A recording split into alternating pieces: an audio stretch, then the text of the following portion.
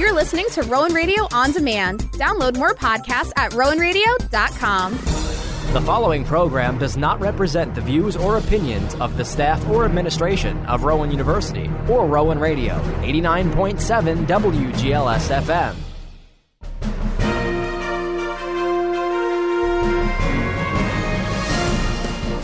Rowan Radio, 89.7 WGLS FM proudly presents The Rowan Report, a weekly news magazine that recaps local, national, and international news that affects you. And now, the Rowan Radio News Team.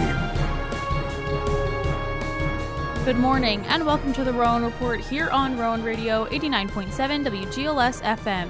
I'm Allie Bruce with the Rowan Radio News Team. Some of this week's headlines include Title 42's future is unknown, the U.S. pledges more funding and weapons to Ukraine, and Sam Bankman-Fried is back in the U.S. Here's your national news recap for the week of December 18th. The White House is formally asking the U.S. Supreme Court to deny efforts to keep Title 42 in place.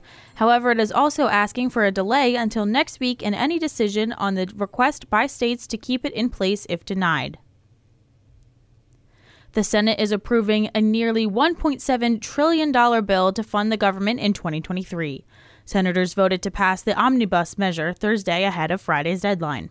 The bill now heads to the House. The legislation includes $858 billion in defense funding, along with $45 billion in emergency assistance to Ukraine and NATO allies. The Senate is moving to pass a sweeping spending package after an immigration dispute initially delayed votes. An amendment proposed by Republican Senator Mike Lee of Utah sought to withhold funding from DHS until the border policy known as Title 42 was reinstated. It allows for migrants to be quickly expelled at the border without asylum processing. The amendment ultimately failed in a 47-50 vote. Title 42 was due to end Wednesday, but a group of GOP-led states successfully got Chief Justice John Roberts to stop that from happening. Officials are concerned the end of the policy will lead to an influx of migrants at the border.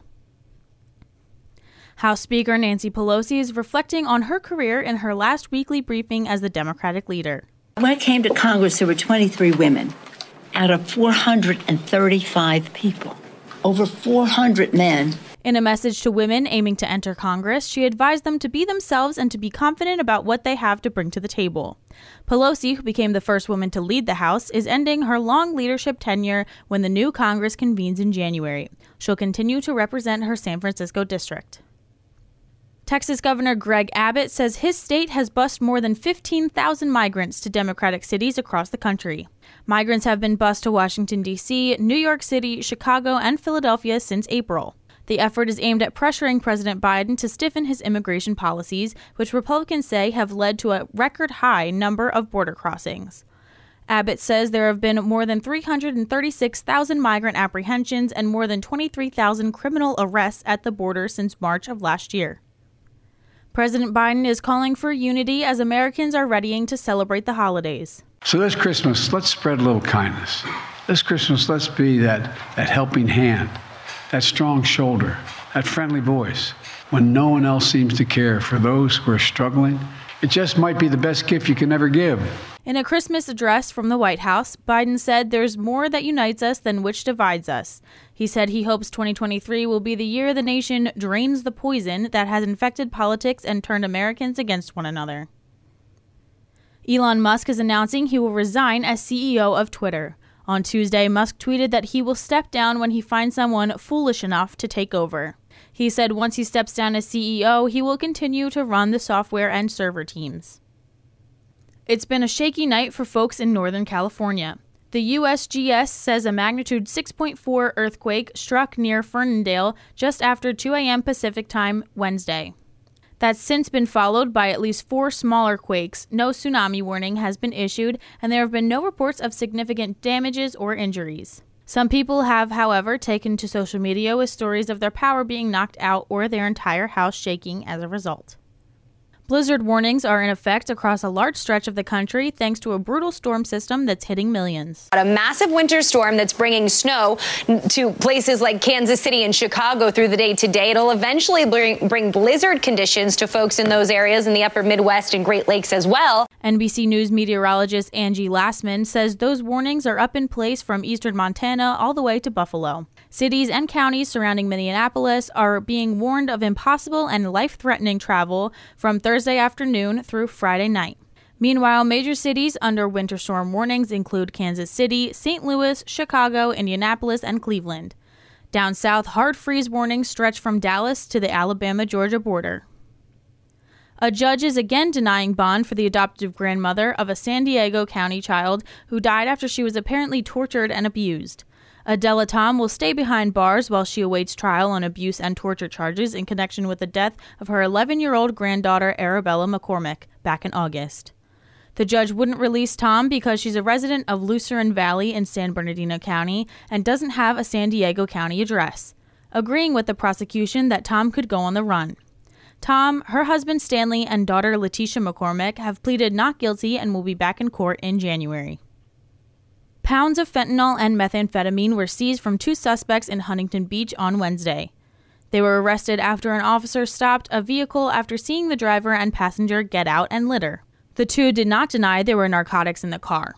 The driver, who said he was on probation, allowed the officer to search the vehicle. Officers found 5 pounds of fentanyl and methamphetamine.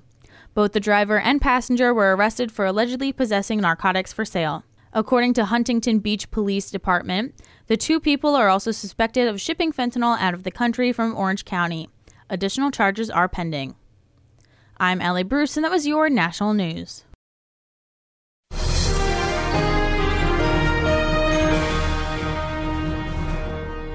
This is Connor Brown with the International News Report. All sources coming from Reuters. The United States will provide $1.85 billion in additional military assistance for Ukraine, including a transfer of the Patriot air defense system, President Joe Biden and Secretary of State Antony Blinken said on Wednesday. The announcement came as Ukrainian President Volodymyr Zelensky arrived in Washington to meet Biden and address Congress in his first known overseas trip since Russia invaded Ukraine 300 days ago. The Patriot system is a defense system. It's not escalatory.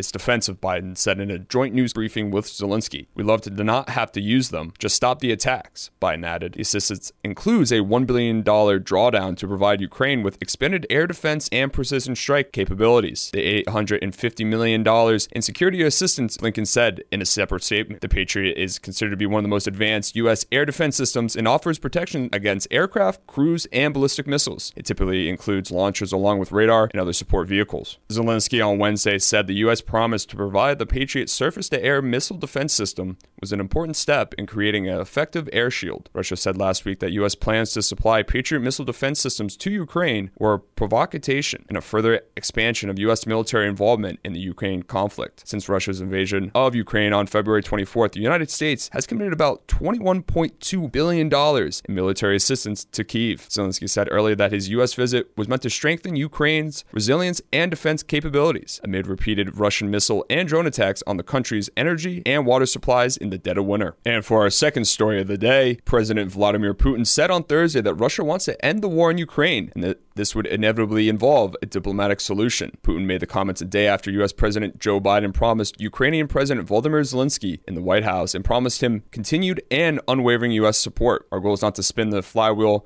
of military conflict, but on the contrary, to end this war," Putin said. "We will strive for an end to this, and the sooner the better, of course." White House spokesman John Kirby said Putin has shown absolutely zero indication that he's willing to negotiate an end to the war, which began when Moscow sent troops into Ukraine on February 24th. Quite the contrary, Kirby told reporters during an online briefing. Everything he, Putin, is doing on the ground and in the air bespeaks a man who wants to continue to visit violence upon the Ukrainian people and escalate the war. Kirby reiterated that Biden was open to talks with Putin, but only after the Russian leader showed a seriousness about negotiations and after consultations with Ukraine and U.S. allies. Russia has persistently said it is open to negotiations, but Ukraine and its allies suspect a ploy to buy time after a series of Russian defeats and retreats that have swung the momentum of the 10-month war in favor of Kyiv. "I have said this many times. The intensification of hostilities leads to unjustified losses," Putin told reporters. "All armed conflicts end one way or another. other with some kind of negotiations on the diplomatic track, he added. Sooner or later, any parties in a state of conflict sit down and make an agreement. The sooner this realization comes to those who oppose us, the better. We have never given up on this.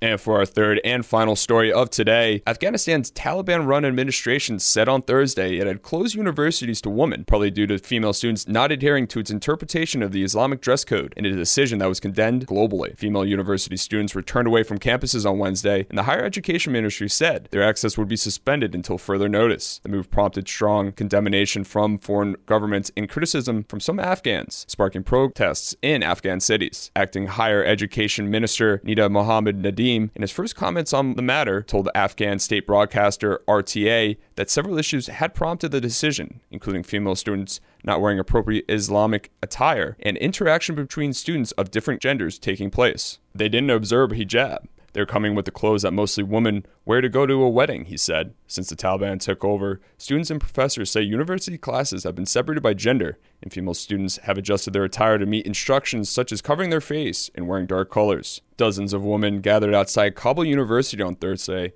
to protest in the first major public demonstration in the capital since the decision. The higher education minister said in his interview that the Taliban asked the world not to interfere in our affairs. Nadim said discussions over female education were ongoing. The Taliban-led administration had already drawn criticism, including from foreign governments, for not opening girls' high schools at the start of the school year in March, making a U-turn on signals that it would do. Former U.S. President George W. Bush, who ordered the U.S.-led invasion of Afghanistan in 2001 following the al-Qaeda attacks on the United States, and his wife, Laura, added their voices on Thursday to the criticism of the ban and the Taliban's treatment of women. Treating women as second-class citizens, depriving them of their universal human rights, and denying them the opportunity to better themselves and their communities should generate outrage among all of us, they said in a statement posted on Twitter. And this was Connor Brown with your International News Report.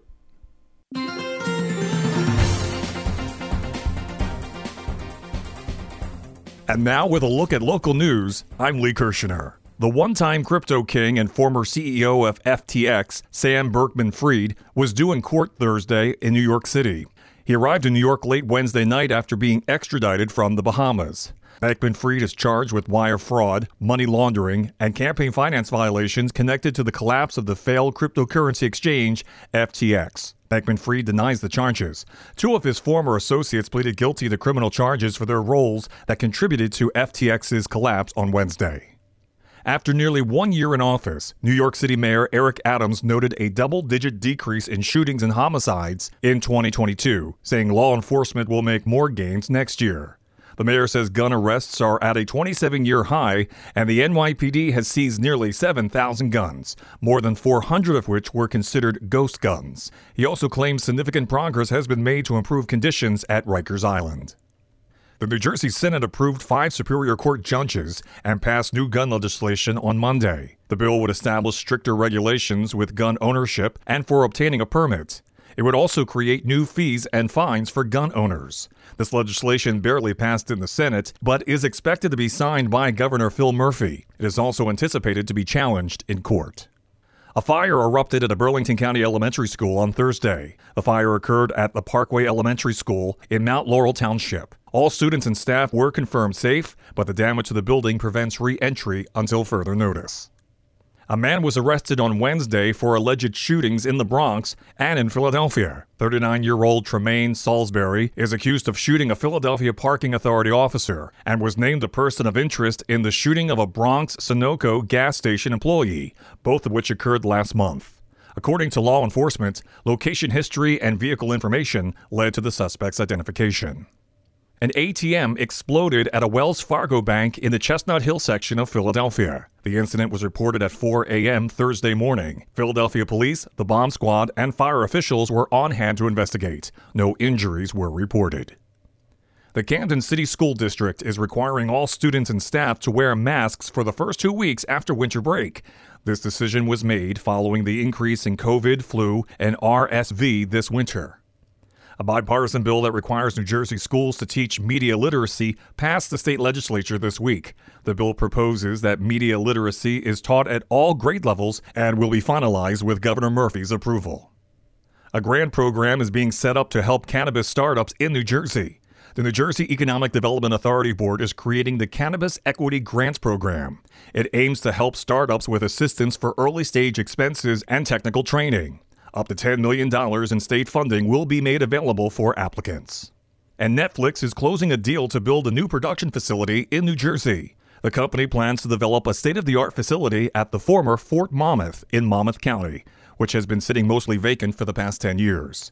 Netflix plans to put nearly $900 million towards constructing the 500,000 square foot facility that will include a dozen sound stages. Once complete, the facility near Eatontown and Oceanport is expected to bring in more than 1,500 permanent jobs to the area. And that's local news. I'm Lee Kirshner. I'm Dante DiValerio with your Rowan News. Dr. Chun Wu, Associate Professor in the Departments of Chemistry, Biochemistry, and Biological and Biomedical Sciences in the College of Science and Mathematics at Rowan University, will soon use the Anton 2 supercomputer to better understand the mechanisms behind a proven immunotherapy treatment used for certain blood cancers. What Wu discovers through these simulations could one day lead to new treatments for more common and hard-to-treat solid tumors often found in cancers of the lung, breast, and prostate, among other types of cancers. Wu's work on the supercomputer will focus on immunotherapy treatment called chimeric antigen receptor T-cell therapy, or CAR T-cell therapy. CAR T-cell therapy begins with removing immune cells from the patient's blood, then isolating and activating the T-cells that naturally fight cancer. Scientists genetically engineer these living T-cells in a lab to contain a tumor-specific antigen receptor. The modified T-cells are then given to the patient by infusion. As these T-cells replicate, they seek and destroy cancer cells more effectively than the patient's naturally occurring T-cells. The libraries at Rowan University excel in assisting students in evaluating the credibility of online information, a national survey has determined. In a random sampling of 50 universities across the region, a pair of Stanford University education professors analyzed institutional websites to find resources available to students to determine the credibility of online information. Two survey authors, Nadav Ziv and Emma Bene, determined that Rowan stands out for offering consistently networked advice to students. Ziv and Bene have stated, after giving advice on how to determine if a site is worth their time, Rowan offers students tools to engage with the information that the site provides. Rowan then differentiates between information literacy strategies to use when landing on an unfamiliar site versus the ones to use after that site's credibility has been determined externally. I'm Dante DiValerio. This has been your Rowan News. That does it for the first half of the Rowan Report, wrapping up this week's national, international, and local news.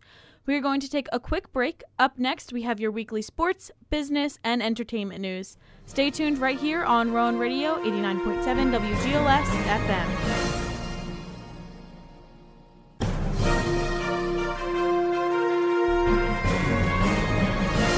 Welcome back to the Rowan Report. I'm Allie Bruce, along with the Rowan Radio News team. This is Danny Ryan for the Rowan Report with your professional sports news. Starting in the MLB, there have been a few offseason shakeups since we last spoke, most notably involving Carlos Correa and the San Francisco Giants. At around 2:30 Wednesday morning, John Heyman of the New York Post and MLB Network reported that the San Francisco Giants' deal with Carlos Correa fell through following a disagreement between the two parties with Correa's physical. With the initial agreement off of the table from the Giants, Steve Cohen and the New York Mets swooped in at the right time, making a deal in the middle of the night. Correa signed a 12-year, $315 million deal with the Mets as he joins an infield alongside Francisco Lindor, Jeff McNeil, and Pete Alonso. With Lindor occupying shortstop, Correa joins the Mets, planning to play third base until the year 2034. In other MLB news, former San Diego Padre Brandon Drury will move from San Diego to Anaheim, California, joining the Los Angeles Angels on a 2-year, $17 million contract. Switching from the MLB to the NFL, let's check in on the injury news from around the league. Starting in the AFC South leading Tennessee Titans may have lost their starting quarterback Ryan Tannehill for the remainder of the season, including playoffs. This would force rookie quarterback Malik Willis into playoff action, despite appearing in just 5 games so far this season. Staying in the AFC South, the Indianapolis Colts have officially shut down starting running back Jonathan Taylor for the remainder of the 2022 season. The Colts also plan to finish their last 3 games of the season with 2018 Super Bowl champion Nick Foles as their starting quarterback. From the AFC to the NFC East leading Philadelphia Eagles will be without their starting quarterback and MVP favorite Jalen Hurts. Gardner Minshew is set to fill in for Jalen Hurts tonight against the Cowboys in a Christmas Eve battle of two NFC East rivals. Minshew gets set to start just his third game in 2 seasons with Philadelphia,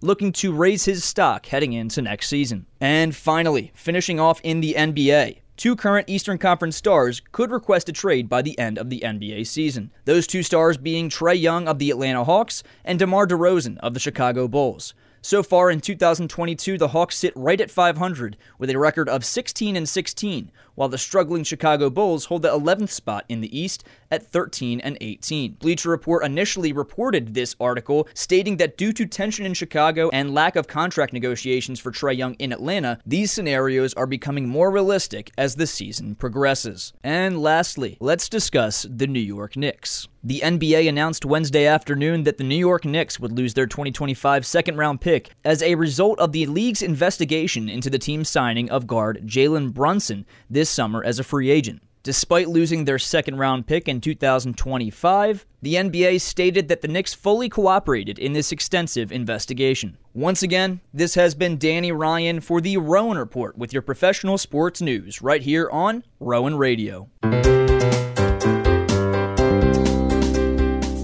Hi, I'm Megan Steckler with your Rowan Report Business Update. Amazon customers will continue to be able to tip their delivery drivers. The online retailer is extending its Thank My Driver program that lets customers give drivers a $5 tip. Drivers receive the tip whenever a customer tells Alexa to do so when using an Echo, Echo Show, or Amazon's mobile app. Amazon launched the tip program on December 7th, but ended it after just 1 day after getting more than 1 million requests. The number of Americans filing for unemployment benefits is rising slightly. The Labor Department says 216,000 people sought first-time benefits last week. That's a jump of 2,000 from the previous week's revised total. Connecticut, Washington, D.C., and Nevada had the largest increases for the week that ended December 10th. New York, California, and Georgia saw the largest declines. The IRS is accused of being asleep at the wheel, handling former President Trump's tax returns.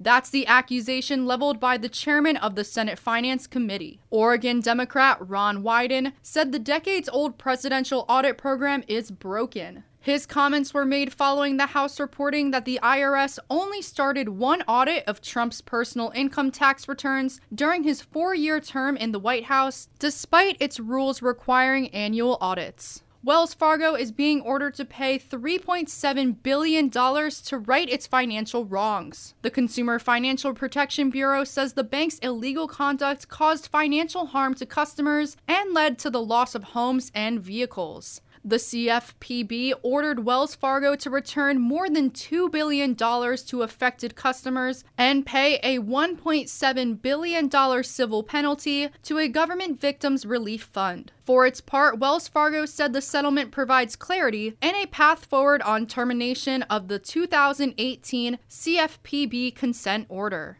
I'm Megan Steckler, and this has been your Business News Report.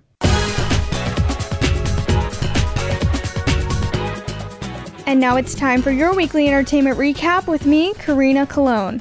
Sonia Eddy, a longtime star on ABC's General Hospital, is dead at 55. Fellow actress Octavia Spencer announced on Instagram that Eddy died Monday night. She wrote, "The world lost another creative angel." Spencer did not detail the circumstances of Eddy's death. A London court has dropped all 6 sexual assault charges filed against Rex Orange County's Alex O'Connor. The singer-songwriter released a statement saying he was wrongly accused of touching someone on their leg, neck, back, and bottom, and is grateful to be cleared of any wrongdoing.